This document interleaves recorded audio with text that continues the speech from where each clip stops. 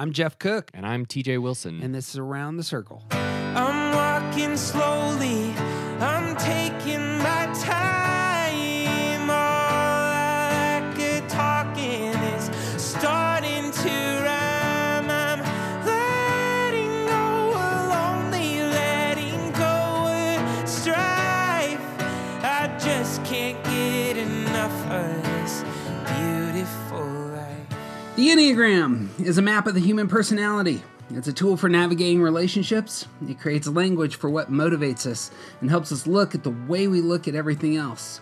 Most importantly, the Enneagram is a mirror because sometimes you need help seeing yourself. My name is Jeff Cook. I am a philosopher, pastor, and writer in Greeley, Colorado. And with me is TJ Wilson, businessman, lover of theology, and Enneagram ninja. Hello. My man. Hey. So my wife told me just yesterday as she was listening through our 5 deep dive that one of her favorite parts of our podcast is you saying, hello, because it's like, it's a familiarity that allows her to just mentally engage. So well done there. Excellent. Thanks. That was a conscious choice to do it the same every time. Right? I don't know why I chose that, but I did intentionally choose it. So. This'll work. Yeah, it's fine. Yeah. Well, another intentional choice is asking you a silly question to get things moving. Sure. And today, since we are wrapping up our Jurassic Park deep dive,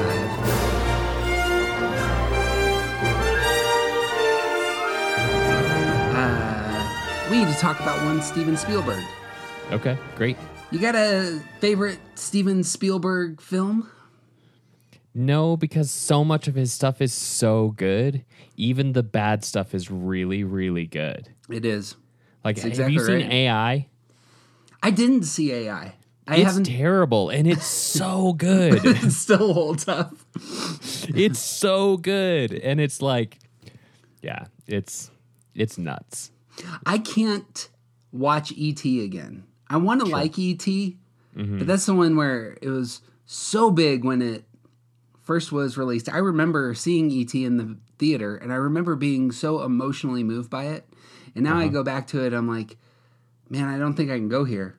Well, it's like we've done so much other stuff with aliens really, really well since then. Ooh. It's like, it's hard to go back to that. Wait, that'll invite a second question. Maybe we should talk about your favorite alien. Okay. E.T. Is E.T. on the top 5 best aliens? I guess it depends on who you ask. Like, what genre are you talking about? Yeah, that might be it. The first 2 aliens that came to my mind in terms of my favorite aliens were Predator and Chewbacca. 2 very different aliens. Yep. And yet. Yep. Yeah, sure. Superman. Did you ever see Mac and Me?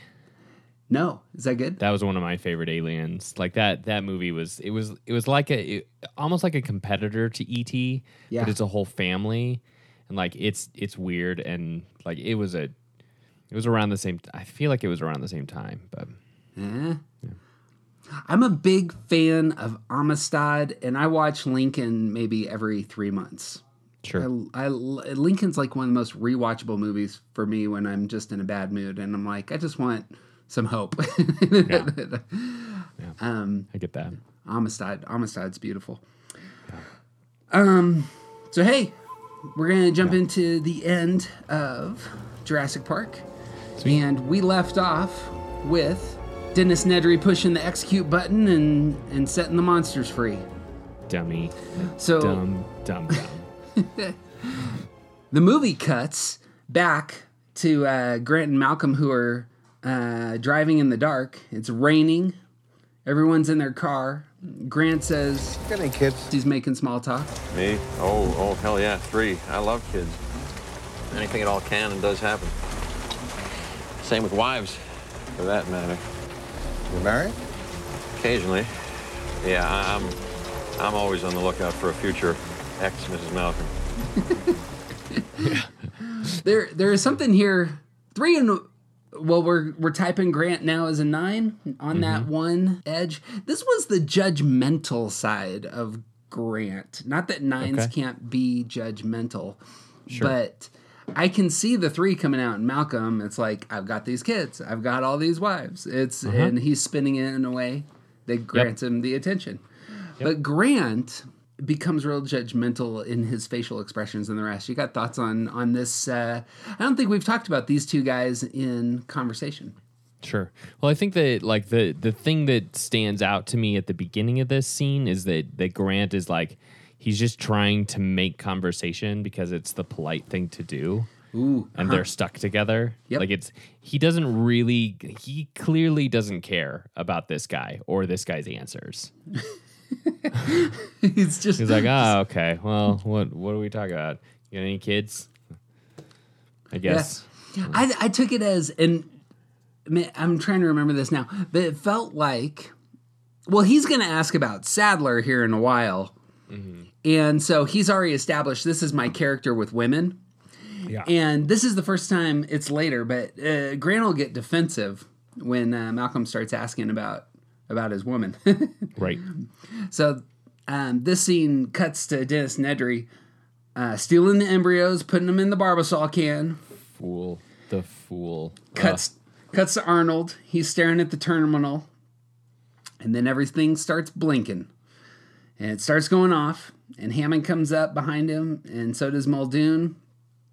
And all the security systems are shutting down. And Arnold is sitting there with his cigarette in hand. Now, I heard a theory. He basically has a cigarette in his mouth the entire time. So I heard a theory about this. Yeah. The guy with the cigarette always dies. Okay. Is always going to get eaten by the monsters. Now, sure. I don't know if you know any smokers, but I was curious what you thought about this. Sure. I've never heard that theory before, so I don't really have any thoughts about it. There's a scene where it's coming up, but he seems like the red shirt, where it's just like, you need somebody you kind of care about to eat it. Right, right. But maybe you don't know his full name. Yeah, right? That's right. Yeah. That's right. Yeah. He's just Arnold. Cuts back to Grant and Malcolm, who are in the car. And that's when Malcolm says, by the way, Dr. Sattler, she's not, like, available, is she? What? Yeah, I'm sorry. You two are, yeah. And he starts to engage that part, and that's when the car stops. Lights go out. Grant puts his hand back. Hey, what'd I touch? It's the same as the computer in the first scene when you meet him. It's like it's all tech, right? Yeah, he puts his hand on the computer and the computer stops working. So, like, he assumes that he broke the car. That was the one-ish thing that was going to be my argument if we made a further argument. But this is clearly my fault. I broke this. Oh, sure. Yeah, but we'll set that aside for a moment. But anything on that interaction about Sadler between them? I think that, like, it's interesting that just as a, like, character note, it's interesting that Malcolm doesn't know that Ellie and Grant are an item. Sure. Yeah. Because they have not interacted in such a way so far in front of him that he's been able to tell that. Yeah, it's good. So what does that say about a 9 and 2 in a relationship or these two? Yeah, and they clearly have a really professional relationship, and they engage in professional ways in front of other people.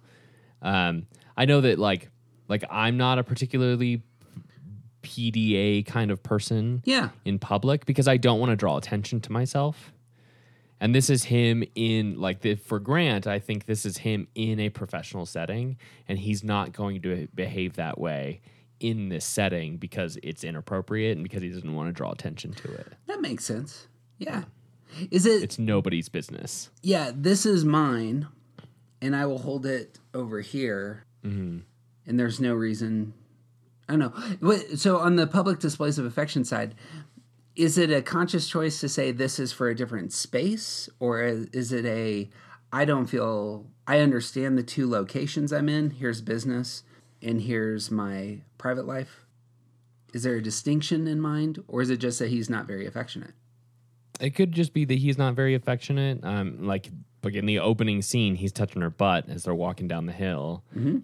But like for me, it has a lot to do with who's around. because I don't want to make other people uncomfortable, and I want that intimacy to be between the two of us. Yeah. Like, that is for us, that is not for other people, and I don't need to share that with anyone else. Yeah. Public displays of affection can make other people feel uncomfortable. Right. Would you be aware of that? Like, you don't want to make I'm hyper other aware people of it. feel uncomfortable? There you go. Yep. Come on. So, cuts back to the control room with Ray Arnold. Arnold goes over to Nedry's station, starts, pushing aside all the cups and trash that's all over his desk, and he calls him a slob because we have typed Arnold as a 1, and maybe because of this scene. Right. And Muldoon, the 6, says... The raptor fences aren't out, are they? No, they're still on. Why the hell would he turn the other ones off? And it shows Nedry fleeing, and he hits us. This is the part where he hits the sign with his car. Right. And apparently he doesn't remember the way. And Fool. These are lots of motion here. It gets real quick. Yep. They know what's up in the control room. Nedry has only a few minutes. What do you see with all these characters? Well, Arnold is clearly trying to, he's reacting to the situation, and he's trying to figure out what needs to be done to fix it. Yep. Muldoon is deeply concerned about the scariest thing on the island. That's right. Just his radar just goes bing. Yep. And Hammond is now disconnected from the actual danger and he's like, why is this happening? Why is my park failing? Yeah. That's super interesting to me. And the fact that Nedry just he's so short-sighted that he does not have a map in hand. He has not, I talked about this before, he has not prepared at all for the possibility that he needs to postpone his plan because the timing is wrong. He's so self-focused. Yeah. That he's just I'm doing the thing that I planned no matter what. Even though he has no idea where he's going. That's good, because I had initially typed it. Well, I had typed Nedry as a 2, partially for this scene because I thought he was thinking repressed. He's just not thinking in those ways. But I like that he's so self-focused that he's not able to get just some of these details in mind. Yeah. Well, and there's also an element of doing repressed is not always necessarily not taking action. It's often not taking correct action. Yeah. And so he has a plan in motion, and he starts with that plan and just goes along with the momentum of it, when the right thing to do in order for his own success would have possibly been to stop. Right. Yeah. So. Well, after he hits the sign, it cuts back to the control room, and this is where the Nedry pops up. You didn't say the magic word. And Arnold loses it. Please! Damn it! I hate this hacker crap. This was the moment that made me lean towards 1 for Arnold. Oh, okay. Because tell me why. he doesn't get furious. He he doesn't bust out with rage. His reaction is I am going to do what you expect me to do. Yep. The Nedry cartoon is saying you didn't say the magic word, and his response is please. I'll give you what you want. It's true. Hammond then pipes in again, kind of pushing the pace, and asks where the vehicle's stopped. And we cut to back to in front of the Tyrannosaur cages. Malcolm, he's aware of other human beings. Kids okay? I didn't ask. Why wouldn't they be? Kids get scared. What's to be scared about? It's just a little hiccup in the power. I didn't say I was scared. I didn't say you were scared. I know. And there's a tension there. Yeah. I'm super curious what you think about this. This was, again, one of those places where I thought Grant was just aware of his judgmentalism, but I imagine there's also potential conflict there, yeah?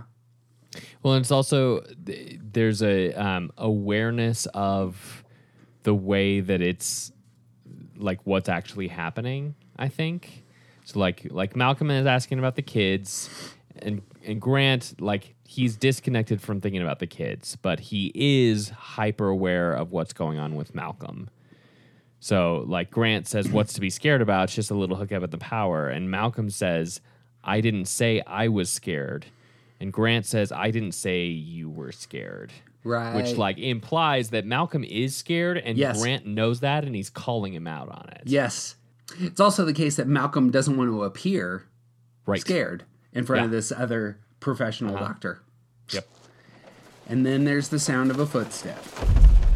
Shaky mirror, water glass thumps. Lex looks over. Where's the goat? Goat leg lands on top of the sunroof. T-Rex fingers are apparently checking the fence, and the fence is not electrified, and we're going. And Gennaro sees what's up, and he runs out of the car. And Lex realizes this is bad and starts saying, He left us. He left us. Grant looks at Gennaro running and says, Where does he think he's going? When you gotta go, you gotta go. and the wires start snapping. It is a great joke in the midst of this horror scene. Yeah. And then you see the T-Rex. This is not a CGI T-Rex. They built a full-size animatronic T-Rex for a lot of these scenes. There's some scenes that Why it works. But they do a lot of stuff with that machine. Apparently, by the way, so you'll know this, it's raining in this scene, right? Yeah. Well, that was a last-minute decision, and they didn't build this thing to withstand water. To be waterproof? Yeah, of course. And apparently it was a sponge and just took in all the water. Yikes. And so it like weighed 10 times as much or something because the water got sucked into it. And so it was having problems with the mechanics. And of course. Awesome. And this is where... Get some armor on that. Now I'm curious about this line. Malcolm sees the Tyrannosaur. Boy, do I hate being right all the time. Why does a 3 say that? Because it is an excellent appearance of false humility. Sure. Because you're supposed to say something like that in that kind of situation. Like he loves being right all the time. But he's not supposed to say that he loves it. Right. But he has to point out the fact that he is right. Because it's all about appearance. He needs the attention, but he also doesn't want to say, I'm right all the time. Yeah. Because you're not supposed to say that. It's just false humility. That's funny. Yeah. Well, the T-Rex roars. Keep absolutely still. This vision's based on movement. And then you see the kids in the car in front of them going nuts, trying to find flashlights. Dinosaur raises its head. Foolish children. They start tossing the flashlight back and forth. This is where the dinosaur roars, and then he breaks through the roof. And fun fact I saw on my half-ass internet research is that this was not supposed to happen. It was supposed to thump, but the roof came in from the weight of the Tyrannosaur. Oh man, and those actually kids were hit those terrified. Kids, right? Yeah, they were actually terrified. Oh man. So Grant is watching this. Malcolm is watching this. The kids are screaming. It starts pushing the car over. By the way, this dinosaur roar is one of the better sound effects ever. It's so good. A crocodile, lion, and a baby elephant. Yep. Combining to make this sound. It's spectacular. What a great sound effect. Tests surround sound systems across the world for years to come. Yep.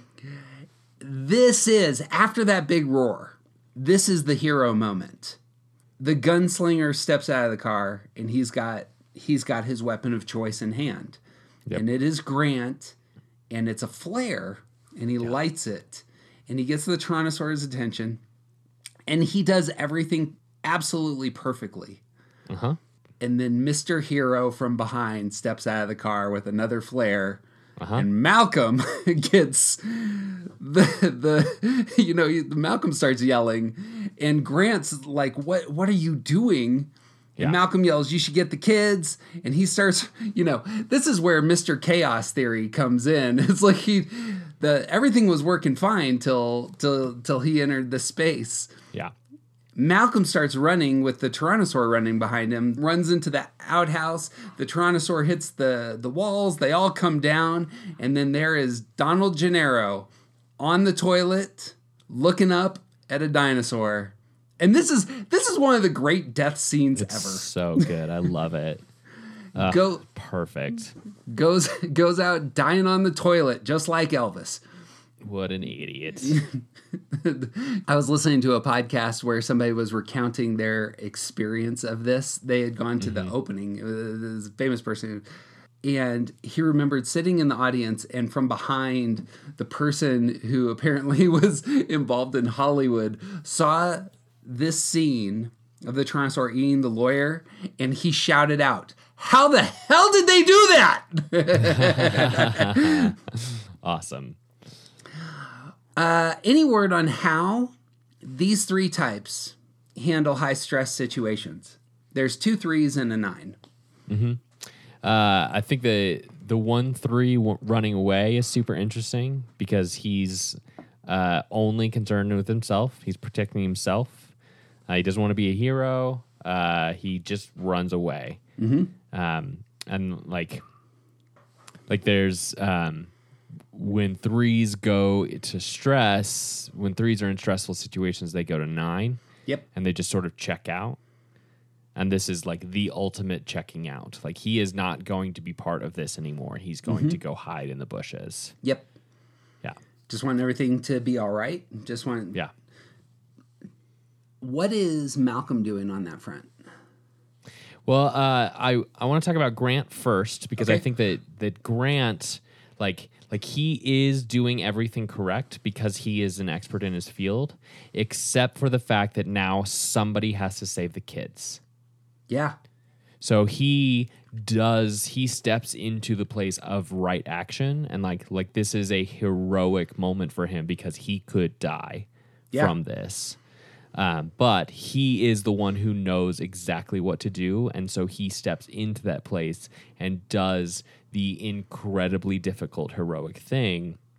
And like that is, to me, that is a reflection of this right action idea, which is one of the virtues for 9. Oh, there you go. Okay. Yeah. And then the 3 comes in, and he clearly does not know what he's doing and is just jumping in to help. Yeah. So this is a feature of 3s, is that they just do. Yeah. They just jump in and they get things done. They're going to do the things. They're gonna. It's often the case that they'll cut corners. They're constantly moving because they just need to get the things done. And so here he has an opportunity to act, to do something, which is his natural state of being anyway. And so he just jumps out and he does. Yeah. He's following the lead from the other guy, and he's just like, okay, we're going to save these kids. Let's do it. Except that he doesn't know what he's doing, which is like, it's hilarious to me that this happens immediately after he says, I hate being right all the time. And then here he is doing the wrong thing. Sure. That's right. I heard that Jeff Goldblum said, we need to do something with this character in this scene, because apparently nothing was happening. And he's like, I know, we'll have him step in and try and draw the Tyrannosaur. Yep. Yeah, absolutely. So Jeff Goldblum saying, my character needs more attention here, was the thing I thought was funny. Heroism, I want to talk about Grant for a second longer on this. We've talked about this a handful of times together. I don't know if we've done it on the podcast, but there's something about stressful situations and going to the high side of your stress number that actually is a place where heroism can come forth. It's not necessarily in your security number. The hero who is in a moment of stress but engages their stress number at a high level. I see that this could be the case. a 9 going to 6. The faithfulness to the children here. Mm-hmm.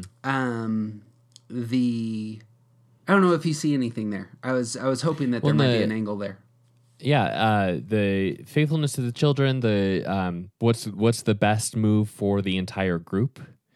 The self-sacrifice kind of nature of 6 is, which is like my safety doesn't matter. What is the best for the whole group? Yeah. And the like just doing what needs to be done, and the rest of it doesn't matter. We're just going to do what needs to be done.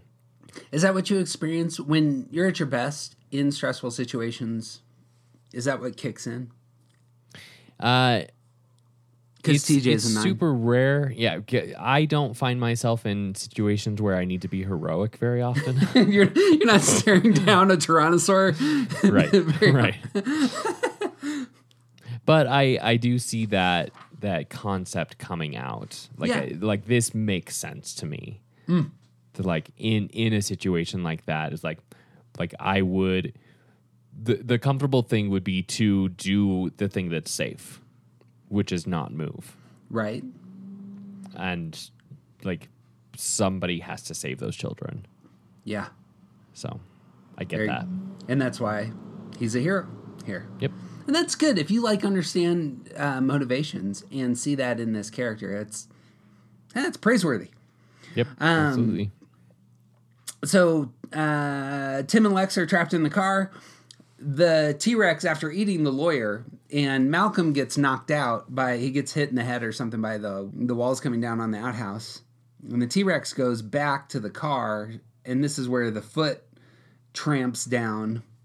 And Grant's trying to get both the kids out, and Lex looks up, and she just unleashes this scream. Mm-hmm. Grant turns around, clamps her mouth closed. Don't move. Can't see us if we don't move.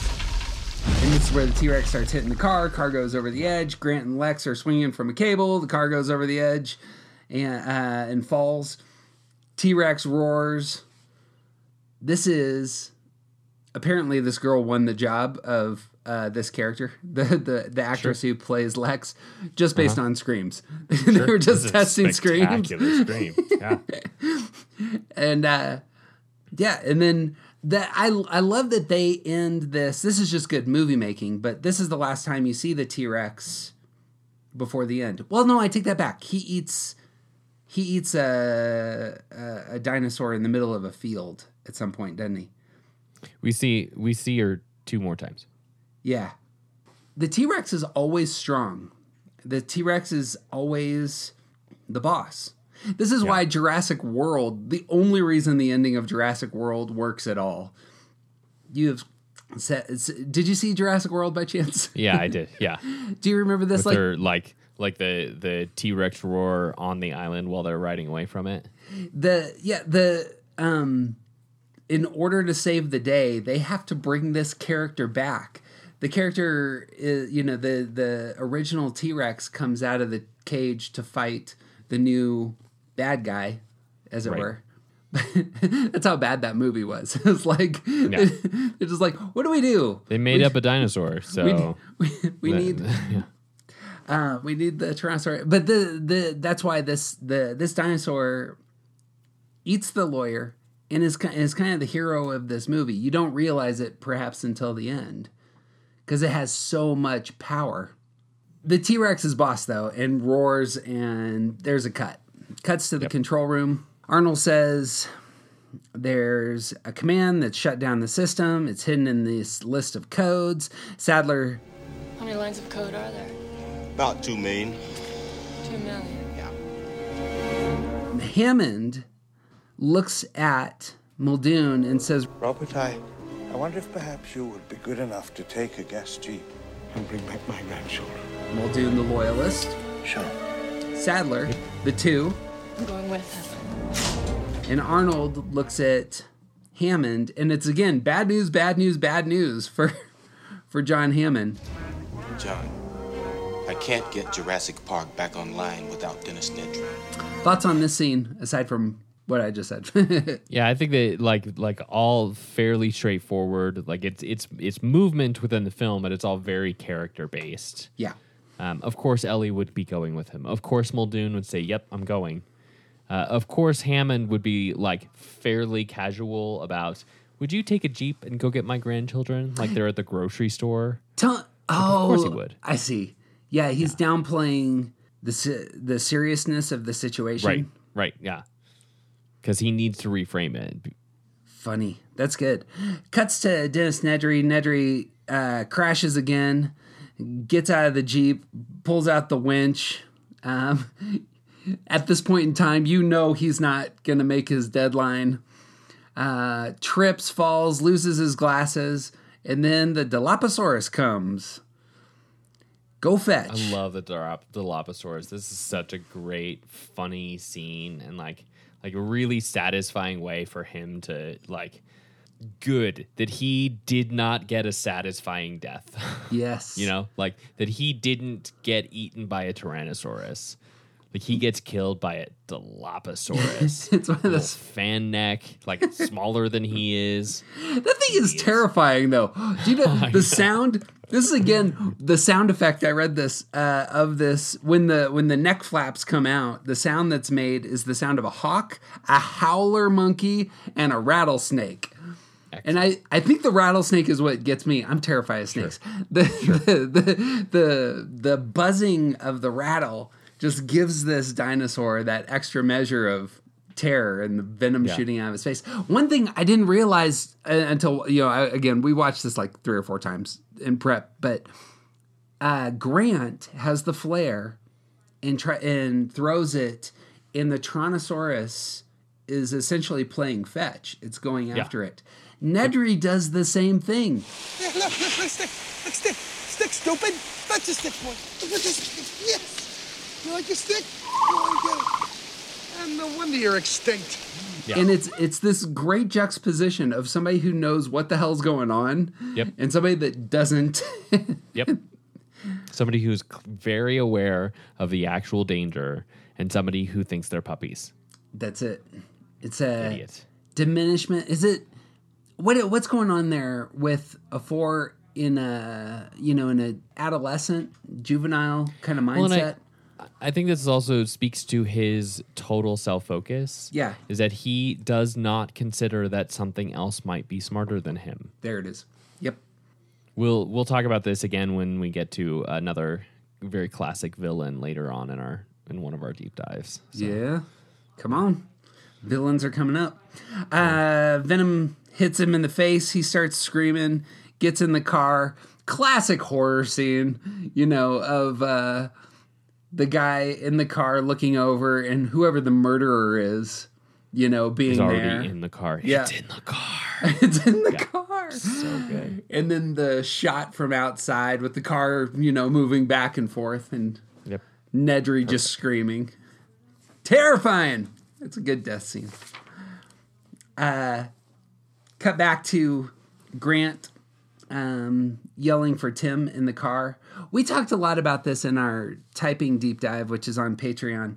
But 2 things happen in this scene that are just fantastic for typing all these characters and seeing where their heart is in this moment of stress. Mm-hmm. Lex looks at Grant and says to him, "He left us. He left us." And Grant looks at her very directly. But that's not what I'm gonna do. And there's like this full transition to hero here. Mm-hmm. This character hasn't shown up in this movie until those 2 scenes. Right. What has happened for this character, the 9 throughout up to this moment? I think that so they're painting a picture of the guy who doesn't really like kids, and this is the moment where he has to take care of kids because it's like he's the only one who can, and blah blah blah. All of that movie storytelling, great, but also like this character is. I keep coming back to this right action idea, and then 9s are we're very pun unintended, moved by the idea of inertia and momentum. Mm-hmm. So once you start going, it's a lot easier to keep going. Yeah. And so like here he is, like he finally steps out of the car and he's waving the flare, and it's like everything from there on is just like, we're just going to keep doing whatever needs to be done to get these kids safely home. Mm-hmm. And like that is part of what right action is about, is like once you start doing the thing that needs to get done, it's way easier to keep doing it. So another thing that's in type here is, I think the Lex character, and this is why I thought she was an 8, is she doesn't want to be betrayed. And that lawyer was an adult in her life who left her for dead. And she can't get over that. And she's very outspoken about the fact that she was betrayed. Yeah. I think our typing of the kids is mainly based around this. Yeah. These two scenes back to back. Yeah. So Grant's going to then climb up into the tree. He's going to see Tim. Tim looks at him and says, Let's throw up. Grant says, Oh, that's okay. Just give me a hand. and that actually is. Those two lines say a whole lot about their type. We're typing Tim as a 1 and Grant as a 9. And notice, talk about how that brief interaction plays out. Yeah, well, like Tim, who just got attacked by a Tyrannosaurus Rex, who pushed the Jeep off a cliff while Tim was in it, and like he's still hiding in the Jeep, and the first thing he says is, "I threw up." It's like he know, like this is a moment where it's almost like he knows that he did the wrong thing, and he's not gonna hide it, but like it's almost like that one sort of shame of like I'm gonna get in trouble for this, but I have to fess up to it. I'm confessing so that I can get this out of my system. Everybody knows I messed up in this way. Right. You're not supposed to throw up in the car, apparently. Right. Yeah. And I will deal with my punishment. Grant I did the wrong thing. Grant on the other side, as a 9, is going to come in and say, "That's okay. It's fine. It's okay. Why don't it doesn't matter. Give me your hand. We're going to get out of here." Yeah. That's when the car moves. And like this is one of the great things about the dynamic between 9s and 1s. Like 1s beat themselves up for things, and 9s are able to come in and say, "You know what? It's okay. It doesn't matter. Yes. I know that happened, and it just doesn't matter. It's okay." 1s, you need a healthy person in your life to counteract the constant critic in your head. Get a Dr. Grant. You need to get yourself a Dr. Grant. They get out of the car. The car then moves. The car starts plummeting from the tree. They're climbing down. Grant is yelling, "Go, go, go." The Jeep falls on top of them after they're at the base. And Tim says, "Well, we're back in the car again." It cuts to the road in front of the Tyrannosaur cage. Muldoon and Ellie get out. Apparently, this is a few minutes later because they look down and she says, "Where's the car?"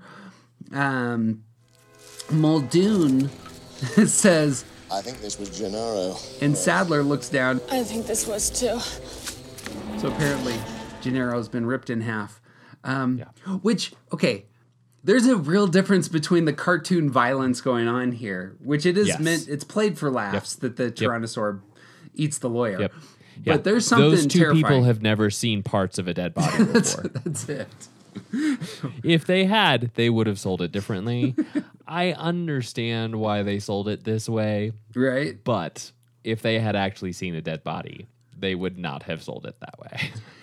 In perfect storytelling move here is that then they hear Malcolm grunt and they hear the T-Rex.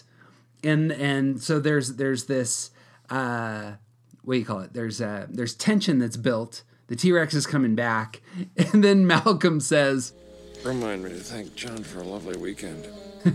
as they're lifting him up. And this sets up one of the great car chases ever. I don't know that I would have thought about this. They don't apparently go over 40 miles an hour, right? But in this scene, Malcolm is laid out in the back of the Jeep. Apparently, Muldoon and Ellie go looking for Grant again. He feels the thumps again, looks down at the footprint and sees the ripples. And then Ellie and Muldoon come up. They're running. They're getting in the car, and Malcolm's saying, Come on. We got to get out of here. Now.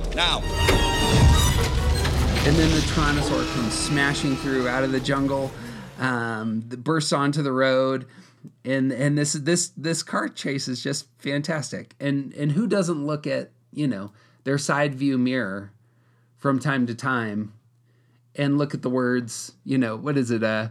Objects in mirror. Yeah. Appear closer than they actually are. Yeah. Who doesn't look at that and think, you know what? Tyrannosaur. Yep. Yeah. Every time I see those words, Tyrannosaurus Rex. Yeah. They finally speed away, and Malcolm says, Think they'll have that on the tour? and Perfect. I don't know that there's anything to do with typing here, but There's lots of 3 deflection.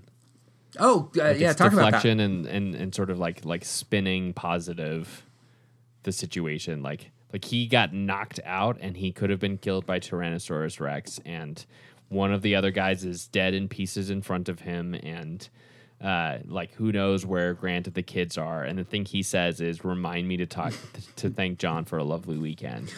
Talk about this with the difference between 3s and 8s, where 8s want to appear strong. Yeah. Or be strong. 3s want to appear successful, but in my head, those kind of go together, but it's different here. Yeah. 3s are going to be sarcastic in this kind of way, like in a putting on airs kind of way. 8s are going to be sarcastic in a you were so stupid kind of way. Ooh, yeah. Yeah, sort of like that. putting themselves above others. Yes. Yeah. Where 3s, it's about the show. Yeah. Yeah. No, that makes sense. Cuts back to the park. Lex, Grant, Tim, they climb up the tree. This is where they're trying to find a place that will be safe for them to sleep for the night. And then the large dinosaurs emerge. And Lex starts telling the others, Shh, don't let the monsters come over here. They're not monsters, Lex. They're just animals. These are herbivores. and of course Lex is a vegetarian. And Tim says, that means they only eat vegetables, but for you I think they make an exception. And Lex asks Grant, What are you and Ellie gonna do now if you don't have to pick up dinosaur bones anymore? I don't know, I guess. Guess we'll just have to evolve, too.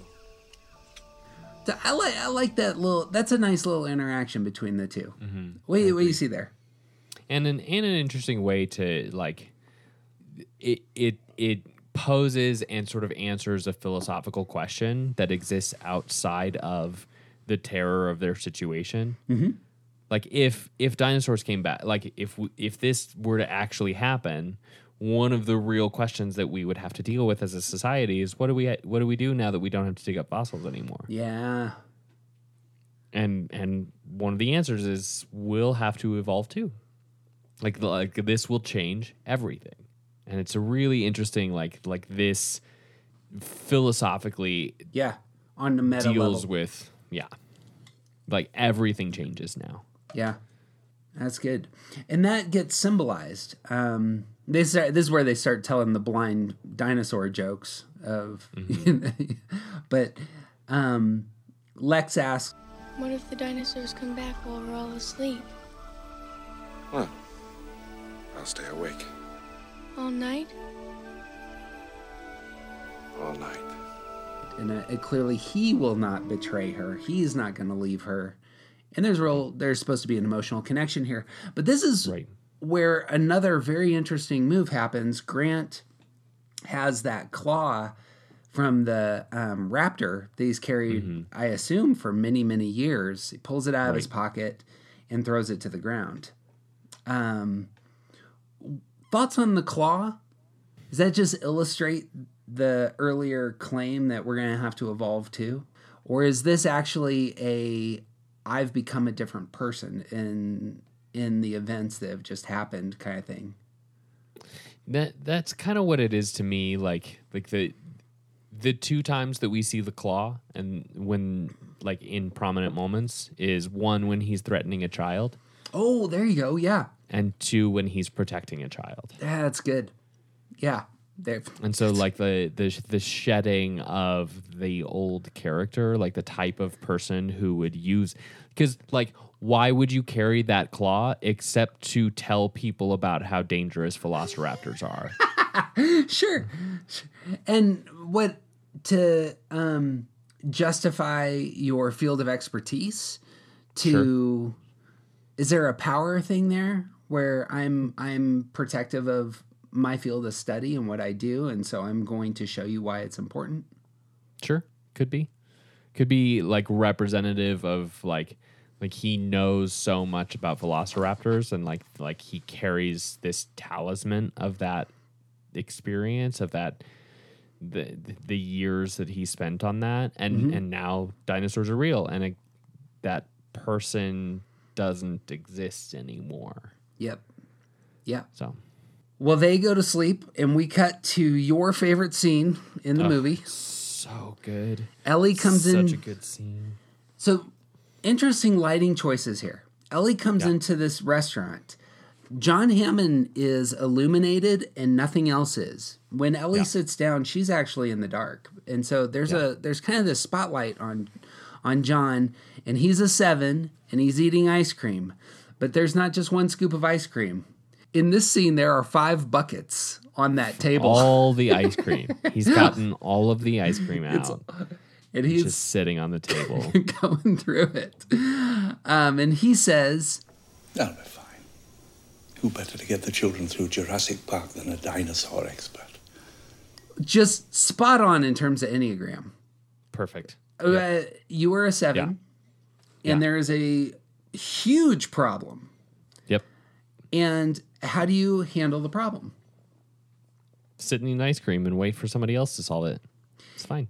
And it's just, it's all going to be fine. Spinning it positive.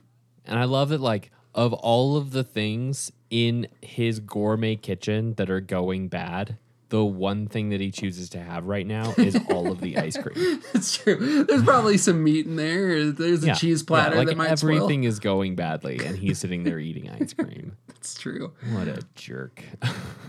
So now you're going to get some background. He apparently had a Kenya. He's told us that he has that animal preserve in Kenya. But here he says, "You know, the first attraction I ever built when I came down from Scotland was a flea circus, Petticoat Lane. They all move, motorized, of course, but people would say they could see the fleas. Oh, I can see the fleas, Mummy, can't you see the fleas?" This is him unveiling something deep in his heart. Yeah. But with this place, I wanted to show them something that wasn't an illusion. Something that was real. Something that they could see and touch. And then he says, "The name not devoid of merit." Yeah. What do you see there? Well, he's like just classic. Like, this is such good 7 behavior. Like, he so wants to tell a story. He wants to entertain people so much. And he created a flea circus. And now he's grown so far beyond that he can give them something real. He wants it to be real, but he doesn't. He still is missing the fact that, like, the thing that he's doing is telling them a story. Mm-hmm. It's not just, and what's great here, it's again kind of meta. He wants to tell a story through the fleas, and he is also a captivating character right now. Absolutely. So charming. As he's telling this story about flea circus. Yeah. Ellie says something, and again, this just is cutting. "But you can't think through this one, John. You have to feel it." Talk about 7s, their intelligence center and their repressed center with that line. Well, in order to get there, I want to like really hit on his last line, an aim not devoid of merit. Yeah, do it. Because he's trying to justify his actions while the world around him is burning. Yeah.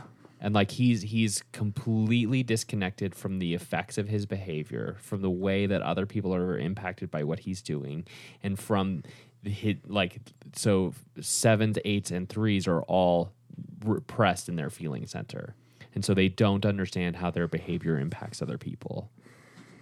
And here he is, sitting here eating ice cream while the world is burning, and he is justifying his behavior because like it was at least for a good reason.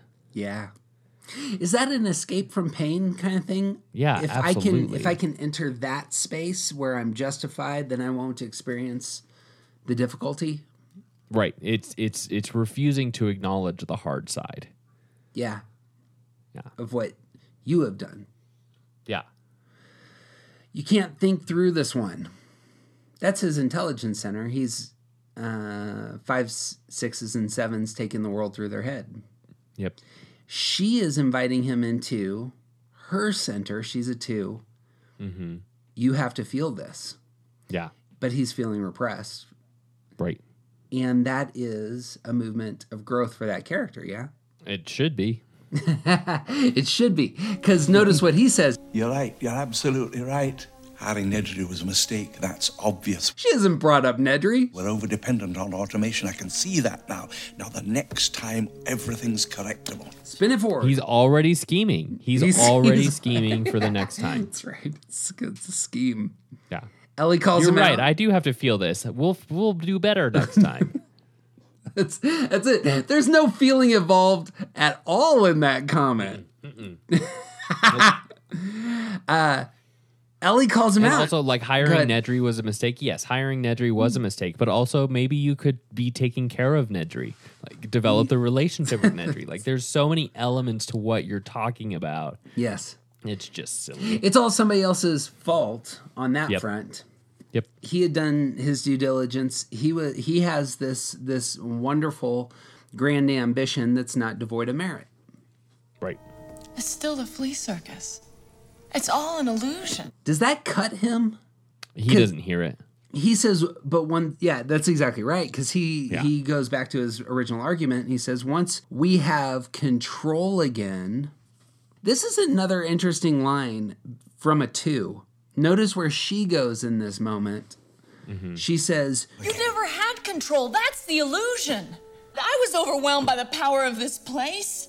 But I made a mistake, too. I didn't have enough respect for that power, and it's out now. The only thing that matters now are the people we love. John, they're out there where people are dying." And there is a long pause. What do you hear there? I mean, there's, like, she's trying to draw back to, like, everything else doesn't matter. There are people that need to be taken care of. Yeah. And all of your other stuff, your park doesn't matter because people we care about are dying. Her heart center comes out there. Yeah. The 2 comes out just boldly there for me. It's like she knows what's really important. It's other people. Yeah. Yeah. It's also the case go ahead. This is also 7s, 9, 7s, and 2s all solve problems by with the positive outlook. Mm-hmm. So this is a very 2-ish version of that positive outlook.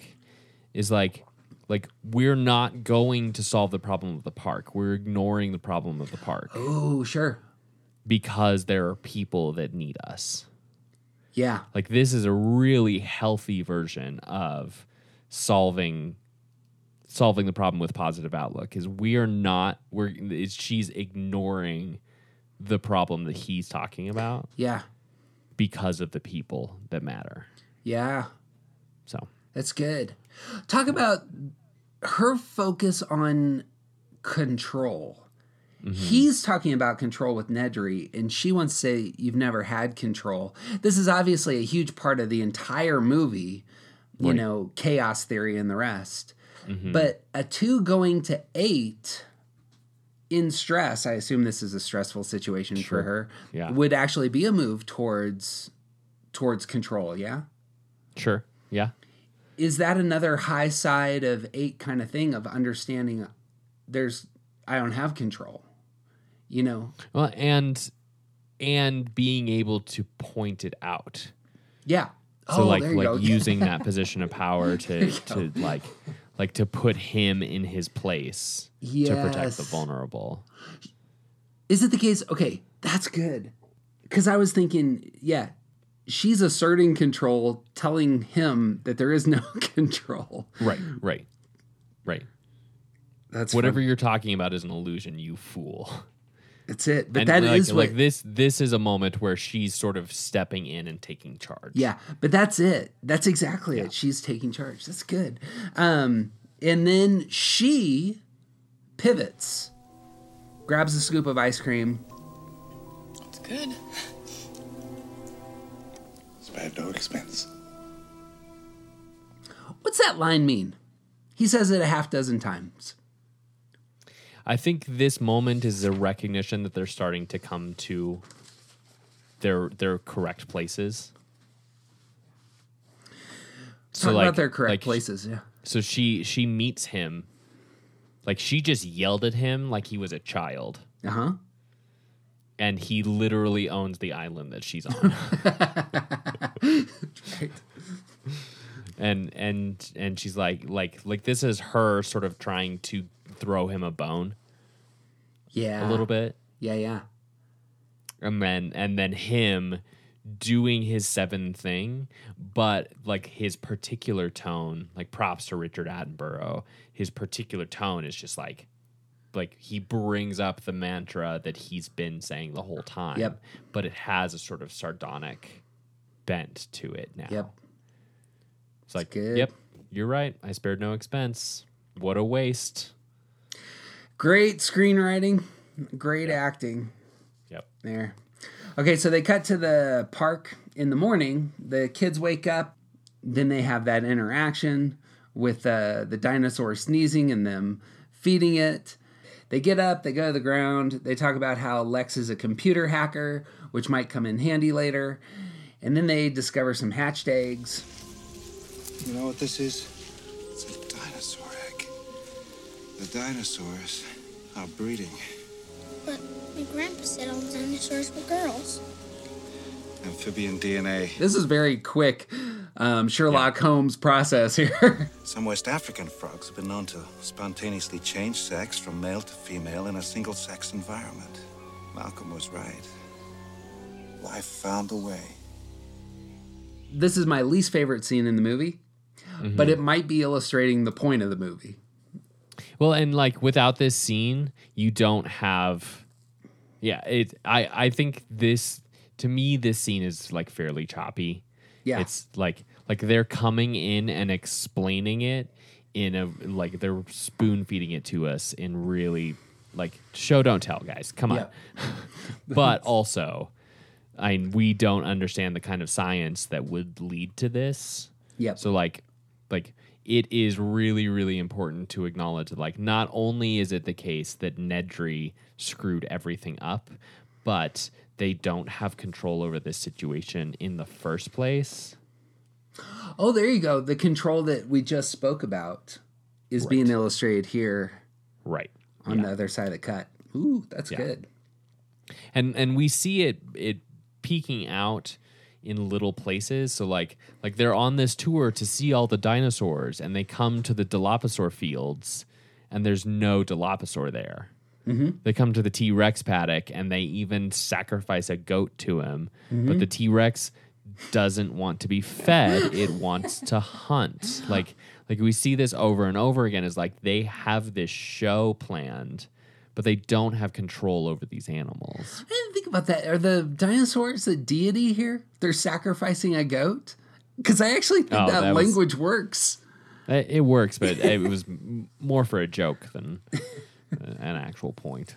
So no, but that's spot on. The control is gonna. I didn't think about this. So I'm reading in part from the original script, which was online. Yeah. But the space that Hammond and Arnold and Muldoon are in is routinely called the control room. Right. And this is entirely what that room is not. They don't have control, which is the point of a lot of the drama there. So they cut to the control room at this point. Malcolm is laying sexy in the control room and becomes a meme for the rest of classic. I think I wanted to look this up, but I think Malcolm dies in the book. Sure. In that Tyrannosaur attack, because Jeff Goldblum kind of disappears from the movie. Right. You know what I mean? I can't think of anything else he does. He doesn't really have any other lines, and he's maimed, so. Yeah. And so they start talking about eliminating all the dinosaurs by removing an enzyme. They start talking about restarting the whole system. They're trying to problem solve. Arnold apparently doesn't want to reboot everything. And Hammond yells, "People are dying. Please shut down the system." And this is where Sam Jackson finally relents, goes over to the breakers and says, "Hold on to your butts." Arnold realizes what's happened. And when he puts the power back on, he says, "Well, maybe the shutdown tripped the circuit breakers. All we have to do is turn them back on, reboot a few systems in here, telephones, security doors, a half dozen others, but it worked. System's ready." Where are the breakers? Maintenance shed, the other end of the compound. 3 minutes, I can have power back on the entire park. Here is Sam Jackson, red shirt, stepping to the rescue. Everyone knows that things are going to go badly here, I'm sure. Yep. Of course, the circuit breakers are in a completely different building. Right. Come on, guys. Why aren't there tunnels? They weren't clear about why Arnold doesn't want to shut down the system. Oh, I think I did. You get exactly this? Why Arnold? Yeah. Well, tell me why. Because there's no control. Because we have no idea what's going to happen. That's what. Okay, so I think that's actually right. He doesn't know what will occur if you shut down the power. Right. We know what's going to happen after we watch the movie. What's going to happen is that the raptors are going to get out. Right. So we mentioned this in our Patreon deep dive, but I didn't realize this till the 8th viewing of this movie. They are having this very heated discussion here, and it matters because they're going to go on a specific course of shutting down the power. Raptors are going to get out, and they're going to kill half the people who are making this decision. Right. But it does go to that element, again, the idea of control coming back in. Right. Yeah. Now, if Sam Jackson's character, if he's a one, you want to talk about ones and control? Well, it's about like whatever's he wants to do the right thing. He wants to not be corrupt and because 8s, 9s, and 1s are all in that control and autonomy space. Like he does not want to be compelled to do the wrong thing either. Yep. He's going to advocate for his position. I do not think this is right. And it has a lot to do with the fact that we have no idea what's going to happen after this. Because nobody's in control right now. Yeah. That's the thing for ones, yeah. If you do the right thing, you will have the control that you desire. Right. If you're good enough at your job or if you're a good enough person. Yeah. I assume so. You tell me. Well, that's the 891 pursuit. Right. I would love other. I suppose I'm setting up a question here. I know what it feels like from the inside. I actually have trouble articulating this side of my own oneness of what does it mean for me to earn control. Sure. I want to be, if I have a deep desire to want to do things right, or else I'll be real self-critical. Riso and Hudson really want to point out that ones earn the control that they seek or the autonomy they seek. And I don't want somebody to be my boss. I know what that feels like. Yeah. And I know what it feels like to want to do my job at a certain level such that I'm able to do the things that I think are best in the world. Mm-hmm. But I don't necessarily associate that with autonomy or control. Well, it's sort of subtle. Like for me, it's not necessarily about it. It's hard to point to autonomy and control for 9s as well. But it's all about like everything will go the right way. Like the universe is supposed to operate a particular way, and we all get to do whatever we want so long as we do the right thing. Yeah. I feel that. So I suppose then that's coming out in this character. Right. Arnold, by the way, like a one, is going to do this job all by himself. Yep, absolutely. Cuts. I will do the thing that needs to get done. Yeah. Cut to Grant, Tim, and Lex, and they're walking through the park ground, and this is where the Gallimimus herd comes over the hill. They come at the crew, and they hear the familiar roar of the Tyrannosaurus. They hide. The T-Rex makes the kill. Tim and Grant are staring at this scene in wonder, and they're dissecting it. And the whole time, Lex is saying, I want to go now. You got any thoughts on that in terms of their types? I think it sets up like the relationship between Grant and Tim, like because Grant is a scientist. Yep. And Tim is like following in his footsteps. Yep. And Lex is done. Yeah. we need to be done with this now. Let's go home. Yep. This is over. This is not an adventure anymore. But Grant, at his heart, is a scientist. So, like, it's fascinating to study this. There it is. I didn't think about this. 891. There's the body triad going through the Jurassic Park. Yeah. Cut back to the bunker. Ellie. Something's happened. Something's wrong. It is just a delay. Positive outlook. That's all it is. All major theme parks have delays. When they opened Disneyland in 1956, nothing worked. Yeah, but John, if the Pirates of the Caribbean breaks down, the pirates don't eat the tourists. Yeah. Yep. Great. Ellie says, I can't wait anymore. Something went wrong. I'm gonna go get the power back on. She's the hero in that group at this moment. Yeah. She has a real strength and is stepping up. Muldoon, the loyalist, gets his gun and says, I'm going with you. Hammond says, but you know, I should really be the one to go. He says this to Ellie, and Ellie says, why?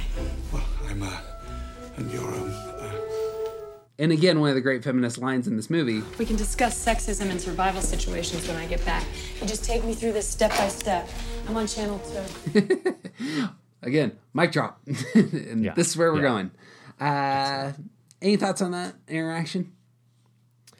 Not much. It all seems pretty straightforward. Like Ellie is now at the point where, like, there's things that need to be done to save the people that she cares about, and she's going to do the things that need to be done. Yep. And Hammond is still in this sort of like fairy tale land. Yep. Yeah, and like that, I think that even his sexism speaks to that. Is like he's still viewing the situation as though like he still doesn't see that the world is on fire.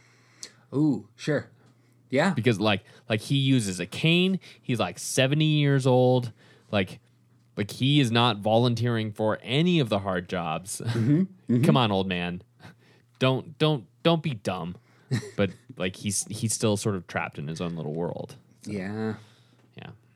The movement starts moving real quick at this point because there's going to be a whole lot of scares and fake outs and all the rest. This is where Grant and Tim and Lex, they finally come to the big electric fence. Grant says, I guess the power's off, grabs the fence, pretends like it electrocutes him. No music. He just yells. Classic. It's classic. Lex thinks that's not funny. He did that. And Tim, so I heard something great. This isn't. Go ahead. This is a great dad joke. Yeah. Oh, it is. That's what it is. It's this is a dad joke. Like the guy who used the raptor thing to intentionally scare the kid, but in a mean way before, is now dad joking with the kids about the electric fence. What I saw here, and this is another Jaws throwback, is there's a scene in Jaws where the two high schoolers make a fake fin and they swim up with it, and there's no music, so like they earn this, but all the people are terrified, and then they pull out the shotguns on the kids, and then they pop up out of the water, and one of them says, you know, it was his fault, he told me to do it, you know, kind of thing. And that's this kind of joke. Sure. right before similar kind of joke. Yeah, you let the real monster come in. Oh, perfect. Yep. Cuts back to the bunker. Oh, no, actually, they start climbing the fence because, again, you hear the Tyrannosaurus roar. I didn't think about this. The Tyrannosaur roaring ends up moving people a lot in this movie. Yeah. It's like, we need to get them from here to there. Because they're trying to get away from it. Yeah. Yep. And so it's what is it? It's a narrative device. At the bunker, Ellie and Muldoon, I keep calling her Ellie because this is what's in the script. In the script, the only character that doesn't go by their last name is Dr. Sadler.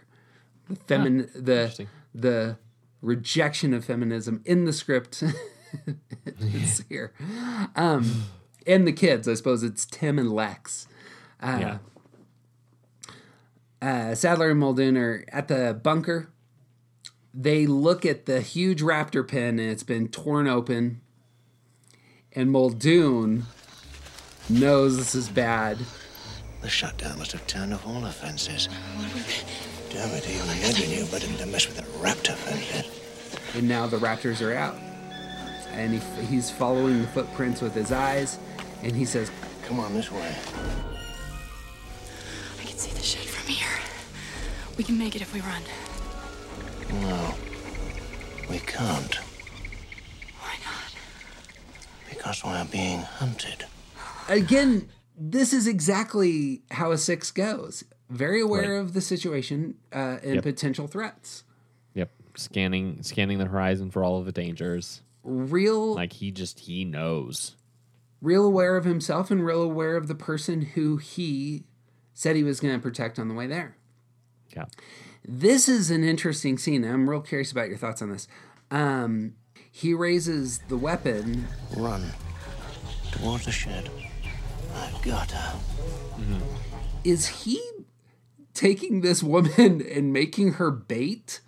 Because he's going to kill a dinosaur? No, to me, this moment is him, like, it's self-sacrifice. Oh, okay. How so? He knows that they can't both make it to the shed, but if he stays and, like, engages with the raptor, then she might make it to the shed. Oh, that's good. Okay, that's a better way to think about it. That's more heroic than... I thought he got eaten because he was making Dr. Sadler bait, and it's like, we'll have his end be a down note, that he actually makes a moral mistake here, and that's why we're going to let him go out the way he does. To me, they've been building towards the raptors are a lot smarter than even he thinks they are. He has still spent a lot of time trying to be prepared. Yeah. And it just doesn't matter because the raptors are too smart. Yeah. Which helps gets us into like the joke about them opening the door, and then the like the next scene is of a raptor opening the door. Like all of the stuff like where you see how smart the raptors are. Yeah. We've been building toward it, and like this is the moment where we need the audience to understand that like even the guy who knows how smart the raptors are is not prepared for how smart the raptors are. Anything on types here? The one thing that kind of hit me here is it's a 2 and a 6, and we've talked about 2 reactive types. The 2 reactive types are helpers. When they get together, it's we need an adventure. We need to go together and help somebody else, and that's exactly what they're trying to do. But yeah, absolutely. Yeah, you got anything? Well, the 6 like in the idea of him being self-sacrificial in this moment, it's him doing the work that needs to be done for the good of the group. Yeah. Yeah. I will take care of the raptors so that you can go turn on the thing because we can't both do it. Yeah, I like that. That makes that scene much more heroic in my mind in hearing that. So they cut back to Grant, Tim, and Lex. They're climbing over the fence. You'll know how this works.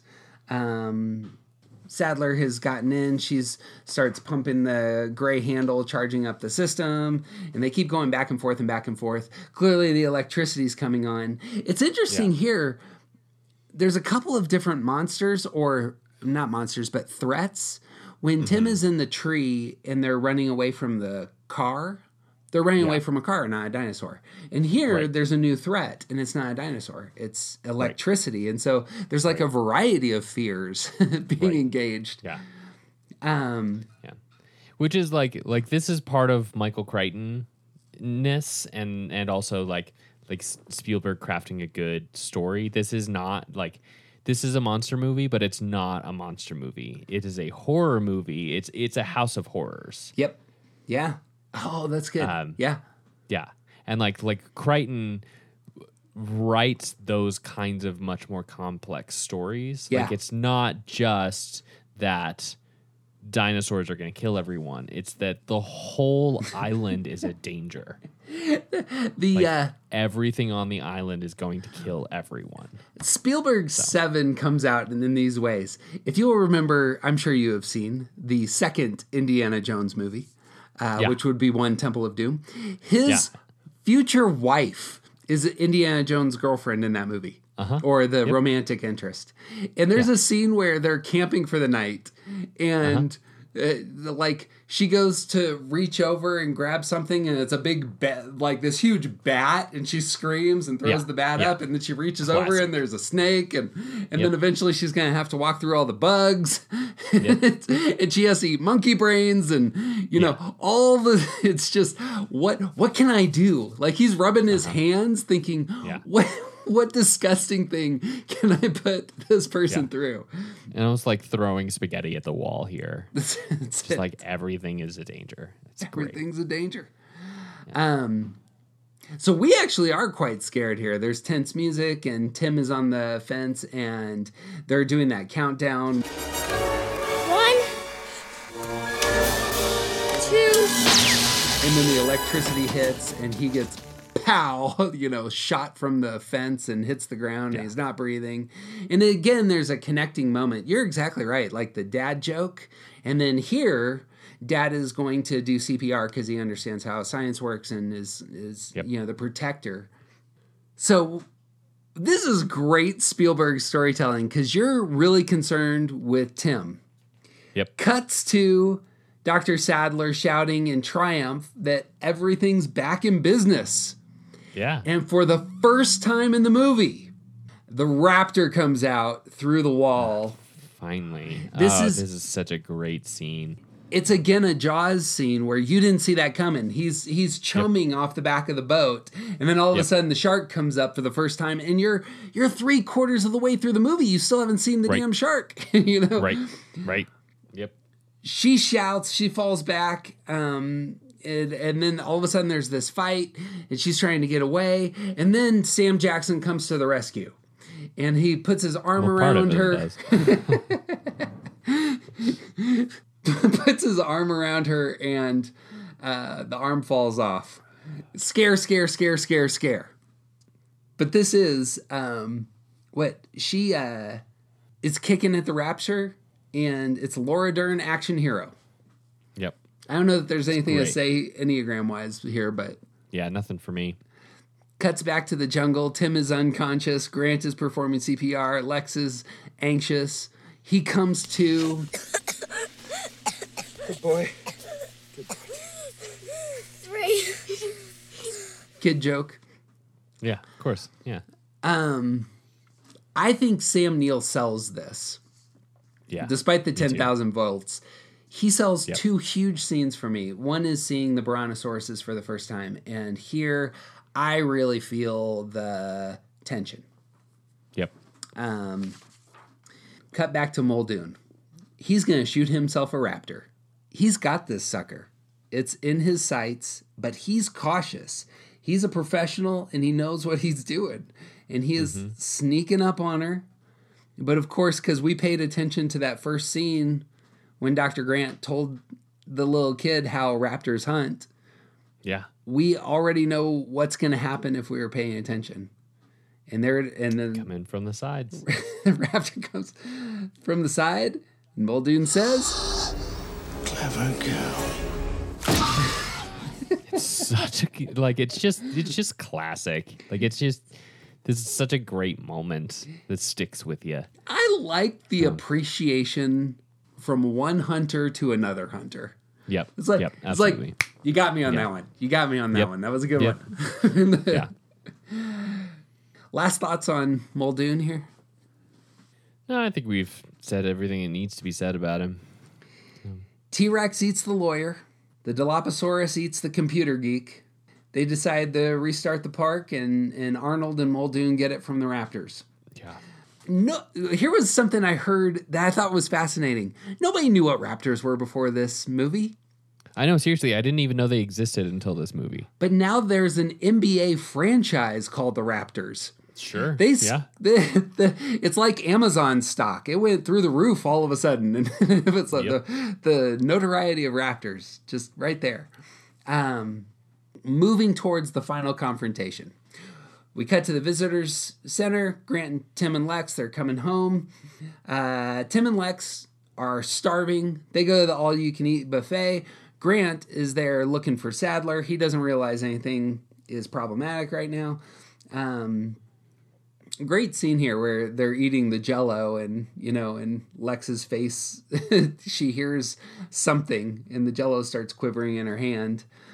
I had said this earlier. This is my favorite scene. There's nothing to say dialogue here, but they go to the kitchen. The raptors breathing into the window, jumping up on the table.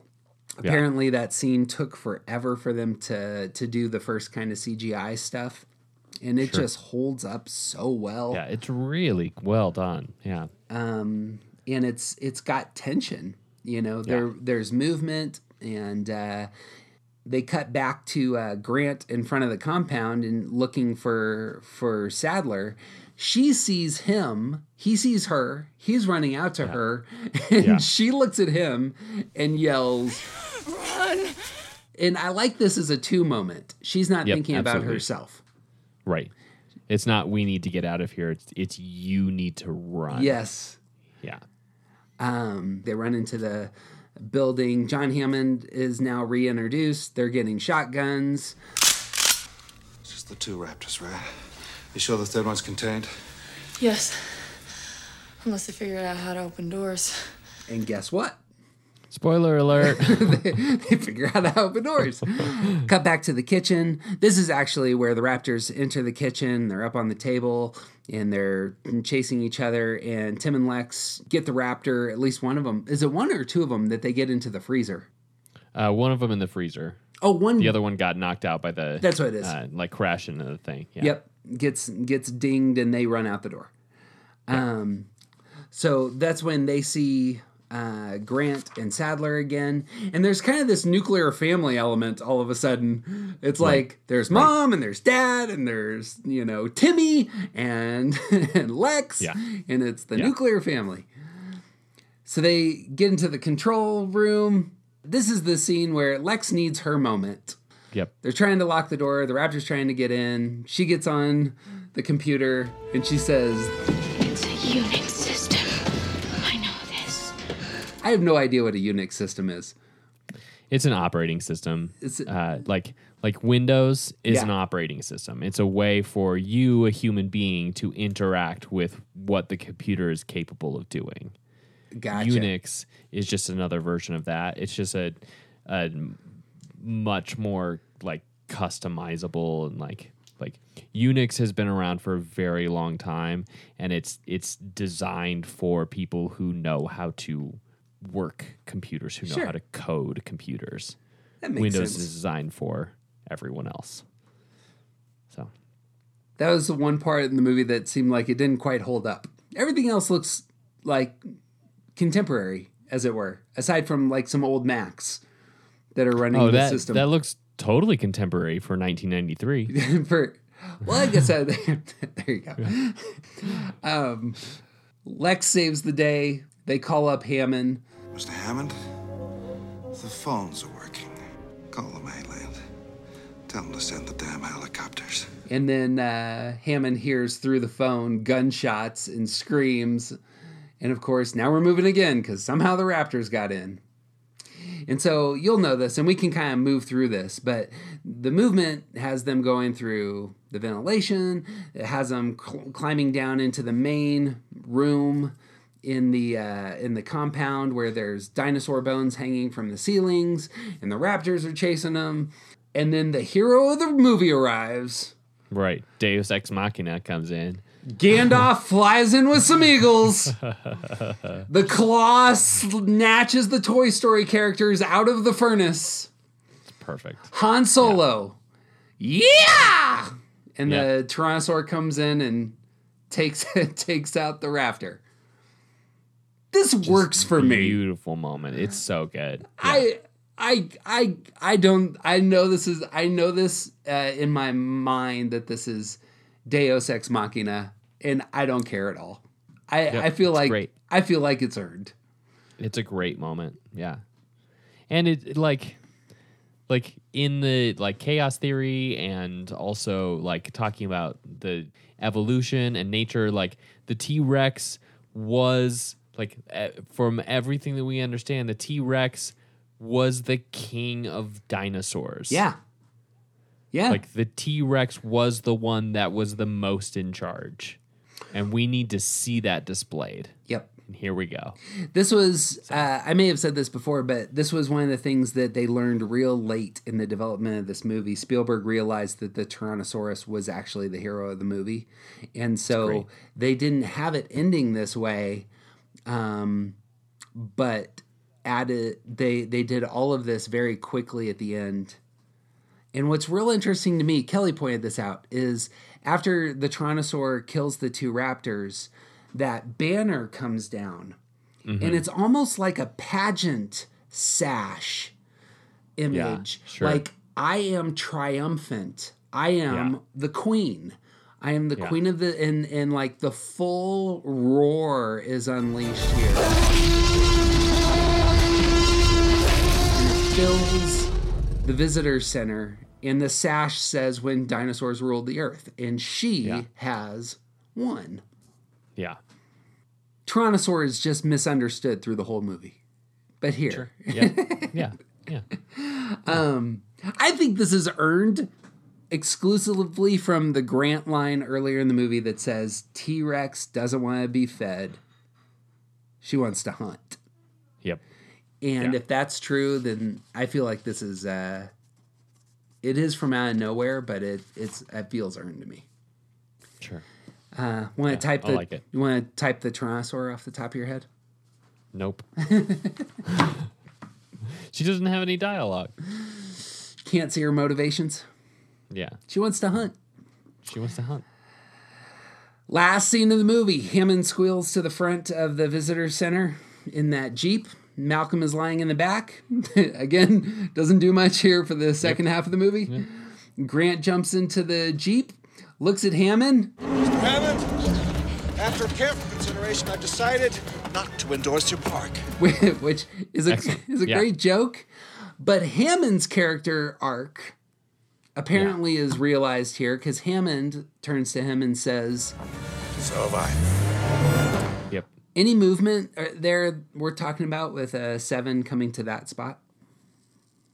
Well, I think that like it took him so long. Like, it's so interesting that like we see it happening over the course of the last part of the film.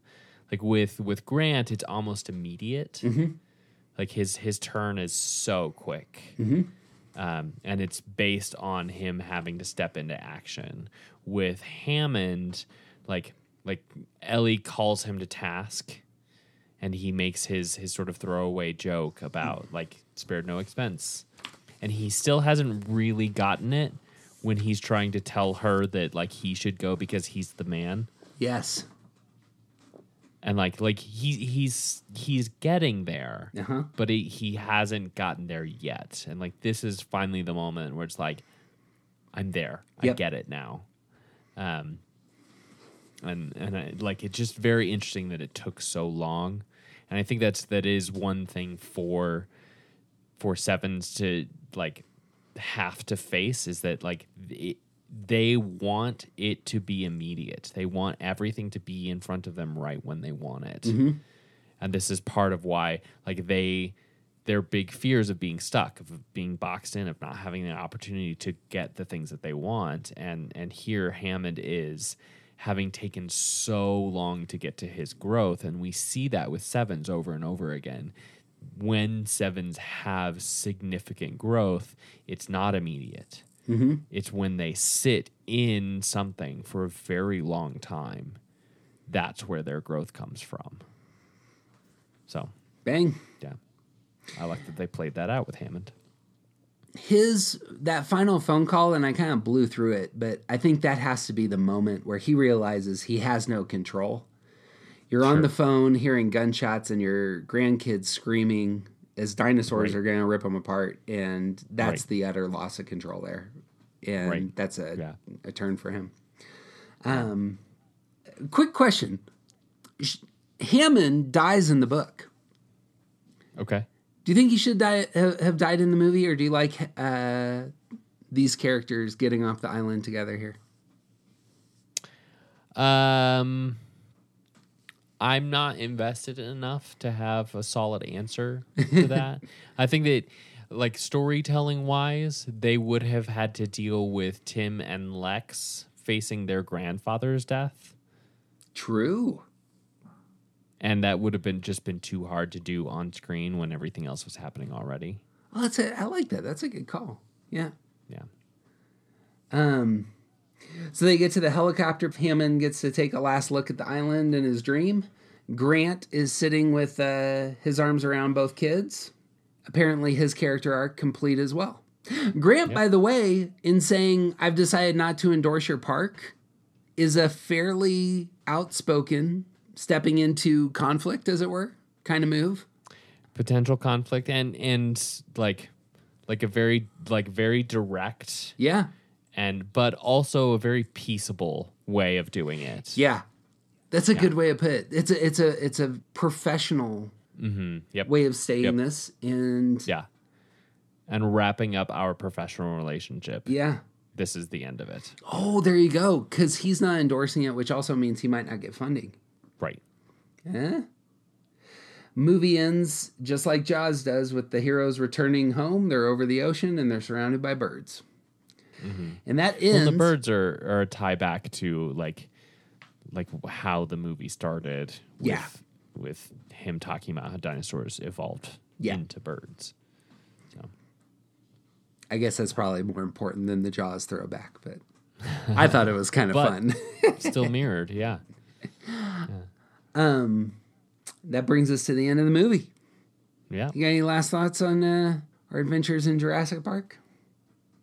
No, this is, to me, this is one of the great movies. Like it holds up every single time I watch it. It's like I think it's a well crafted, it's good storytelling, it's a good script, it's good acting, the CGI is really good for its time. So yeah, I like it a lot. Bunch of I think this holds up and hits us deep in our types at points, because the issues of control, issues of fear, issues of our connection to other people, all of them are prominent in this movie. Right. Plus dinosaurs. Right. Well, hey, obviously this is the third of our podcast, so if you got to this point in time, we would love to hear from you if you enjoyed this. We are thinking about doing ensemble pieces. There's tons of great ensemble movies that have lots of characters with lots of different motivations, and if this was something that you enjoyed, we'd love to hear from you. So make sure that you reach out to us either on Twitter or Facebook or on Instagram and just tell us what you thought about this deep dive as compared to some of the other stuff we were doing with typing. Again, if you actually would like more of this, you can go to our Patreon page. We are going to release TJ and I's discussion of all the characters and their types when we had kind of our typing throwdown for these characters. Anything else before we wrap this up? I got nothing. It would mean the world to us if you take 2 seconds, give us some stars on the podcast platform of your choice. And the music, as always, is by The Collection and Tim Coons. He's TJ Wilson. He's officially awesome. And I'm Jeff Cook. And who you aren't isn't interesting. Be who you are and you'll set the world on fire.